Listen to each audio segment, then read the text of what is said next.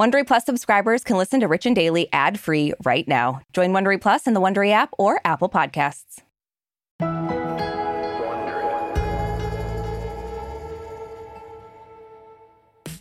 Brooke, you know I'm a live life to the fullest kind of person. Mm-hmm. I mean, I probably have a clinical case of FOMO. Mm-hmm. Like, genuinely, it's why I'm out till 2 in the morning, then back up at 7. I make poor choices. Yeah. But I don't want to miss out on something fun, which is why, I let you drag me out here to New York City. New York City, the Big Apple. And we're having a blast, obviously. I mean, here's the thing.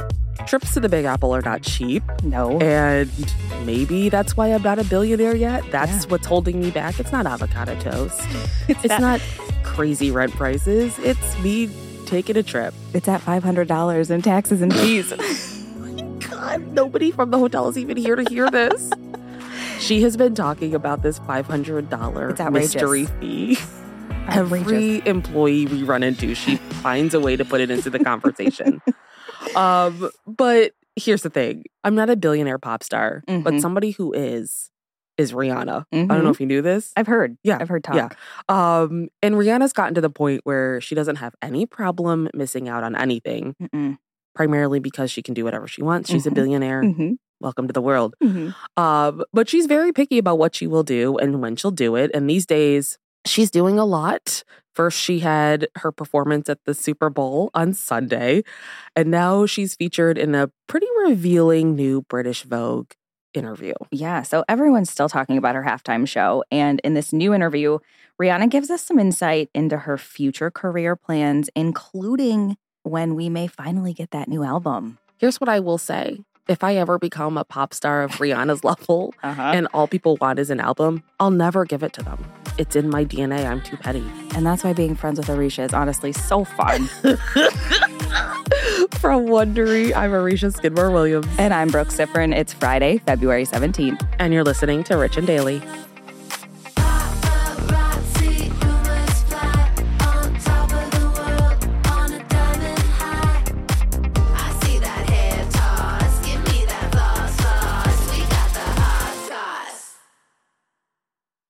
If I asked you how many subscriptions you have, would you be able to list all of them and how much you're paying? If you would have asked me this question before I started using Rocket Money, I would have said yes, but let me tell you, I would have been so wrong. I can't believe how many I had and all the money I was wasting. Rocket Money is a personal finance app that finds and cancels your unwanted subscriptions, monitors your spending, and helps lower your bills. Rocket Money has over 5 million users and has helped save its members an average of $720 a year with over 500 million in canceled subscriptions. Stop wasting money on things you don't use. Cancel your unwanted subscriptions by going to rocketmoney.com/Wondery. That's rocketmoney.com/Wondery. rocketmoney.com/Wondery.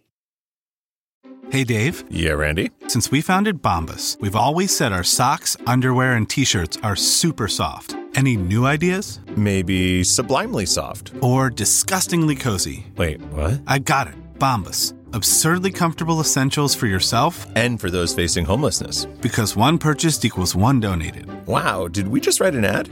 Yes. Bombas. Big comfort for everyone. Go to bombas.com/Wondery and use code WONDERY for 20% off your first purchase.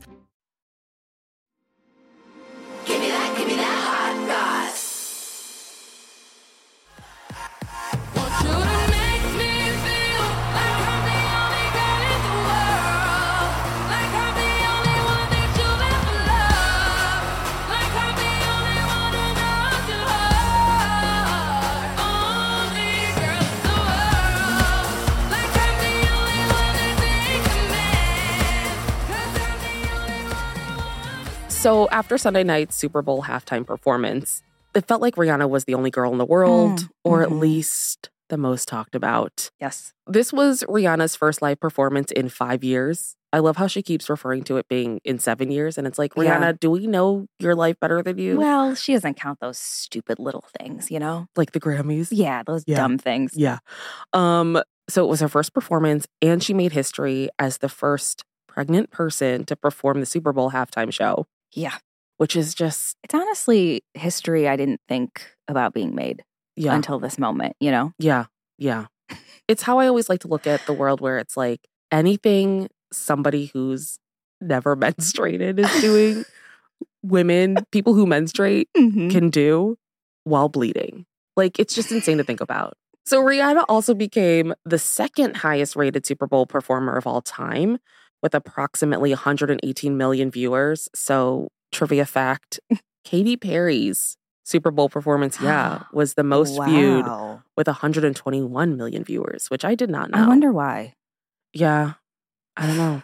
I'm gonna have to find out. We'll never know. Dig deep. So fresh off her Super Bowl victory, Rihanna's opening up about her decision to perform, as well as a lot of other stuff, in an interview for British Vogue's March issue. The cover story was released just 2 days ago, but the actual interview took place last month, and this was shortly after Rihanna attended the Golden Globes, where no one let her live. Like, everyone on stage was like, Rihanna's here. When are you coming with an album? Guys, settle down. Like, just let this woman live. And at the time of the interview, she was in rehearsals for the Super Bowl, and she talks about how they've basically been asking her to do the halftime show for years, which doesn't surprise me really at all. I was surprised she had it for some reason. I was like, she's done it, right? Well, it's funny because during the Super Bowl, it kept saying Rihanna's back. Yeah. And my dad was like, has she performed the halftime show before? And I was like, I don't think so. It was weird wording. Yeah. Like, I get what they were saying, but and, you know, she says she kept putting it off. And then this year she finally accepted the invite last minute. And she also talks about how they asked her to perform in 2018, but she turned it down in solidarity with Colin Kaepernick, who, of course, many of you, I'm sure, know, was the former San Francisco 49ers quarterback. He took a knee during the national anthem at a game in 2016. You know, everyone lost their minds over it. So back in 2019, she told US Vogue that she didn't do it because she couldn't be a sellout. But in this interview, she says she decided to finally say yes to this Super Bowl after watching last year's halftime show, which we talk about all the time. It's my favorite. I don't care what anyone says. I do not care. Yeah. I think it's my favorite. It's tied for first. Janet Jackson's is actually my favorite. Only because it was the end of an era when it came to good Super Bowl halftime performances. That's fair. So just to remind everyone, last year's show had absolute icons. Oh, God, it was so Snoop, good. Dr. Dre, Eminem, Mary J. Blige, Kendrick Lamar, 50 hanging upside down. If your halftime show doesn't include 50 Cent hanging upside down, why show up? Yeah, don't even bother. So Rihanna said, you know, representing the urban community globally, it is powerful. It sends a really strong message.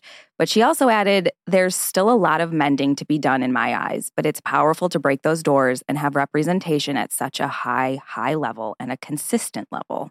It's a good point. It's hard to take a stand and stick with your stand. Yes. So Rihanna also says that another motivation for her decision to do the halftime show was the fact that she's now a new mom. But Rihanna says giving birth made her feel like she could do anything and that she geeked out on the challenge. And she also talks a lot in the interview about motherhood and how her life has changed since she gave birth 9 months ago. Right. So, you know, we've talked about this many times. This is her first child with A$AP Rocky. And we still don't know the baby's name. They talked about it in the interview. Like, they just refer to them as baby. Yeah, and I love how, like, her whole team. Yes. The interviewer was like family, friends, assistants. Everybody. So it's like they have this crash course when they get a job at Rihanna's I'd be house. so nervous. I'd be like, don't even tell me the name. Don't tell me that. They might not even know the name. They might not. That could be I could totally see Rihanna doing that. So yeah, we don't know much about the baby really, but we do know that he turned 9 months old this week. And in the interview, Rihanna described the birth of her son as beautiful. And she said that her and A$AP Rocky left the hospital, came home cold turkey. This was really funny because I'm like, this is a thought I would have. Like, okay, I'm just in charge of a human and no one's going to help now. Yeah. Like, it's insane. That's on the hospital. You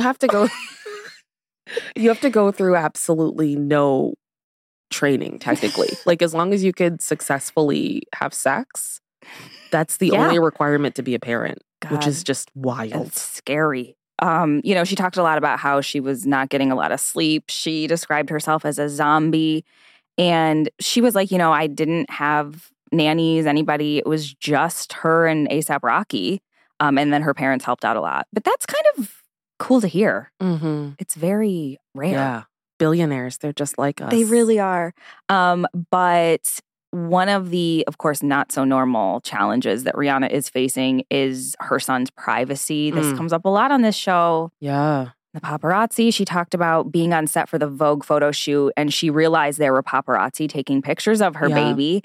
And she said, "It's the thing you never want to happen. We've been protecting him thus far, and you don't have any consent to be posting photos or selling photos of my child, a minor. Get the hell out of here with that." Reading how that came to be, where it was like they heard the noise, like that noise that is like the shutters clicking.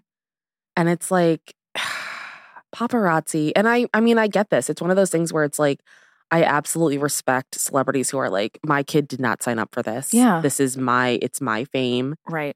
But it's like, there are other countries where you can't print children's pictures. And the United States is like, nah, we're good. Yeah. They don't need privacy. And it's like, this is a 9-month-old. I know. Like, respect that at the very least. I did like that her and Rocky like got in the car and they were like, okay, well, we got to release him before anyone else does. It's like, good. Yeah. That's what Rebel Wilson did. Oh, yeah, that's right. It's like taking back the narrative, which I'm always here for. But it sucks that they have to do that when they may not be ready to do it. Exactly. Yeah. So Rihanna talked about a lot in this interview, and it wasn't just about the baby. It wasn't just about the halftime show. The interviewer talked about how scared they were to ask this question, but Rihanna was really open because when it comes to Rihanna, the first thing on almost everyone's mind is, when are we getting new music? Which is just, again, I'd be like, never. If you don't stop asking me, you're never going to get it. But after years of playing coy about when she'll drop another album, Rihanna finally confirmed that one is coming. Her last album was Anti, and that was in 2016, which she called her most brilliant album.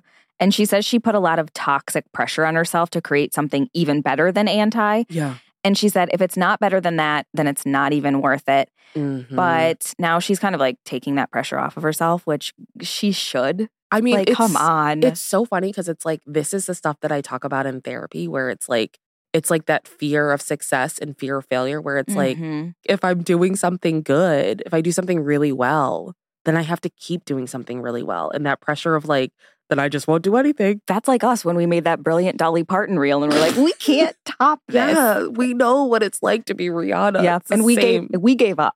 So we're not Rihanna at all. Up until that, we were. So Rihanna said, if I keep waiting until this feels right and perfect and better, maybe it's going to keep taking forever and maybe it'll never come out. And no, I'm not down to that. And then she said, I want it to be this year. Like, honestly, it'd be ridiculous if it's not this year.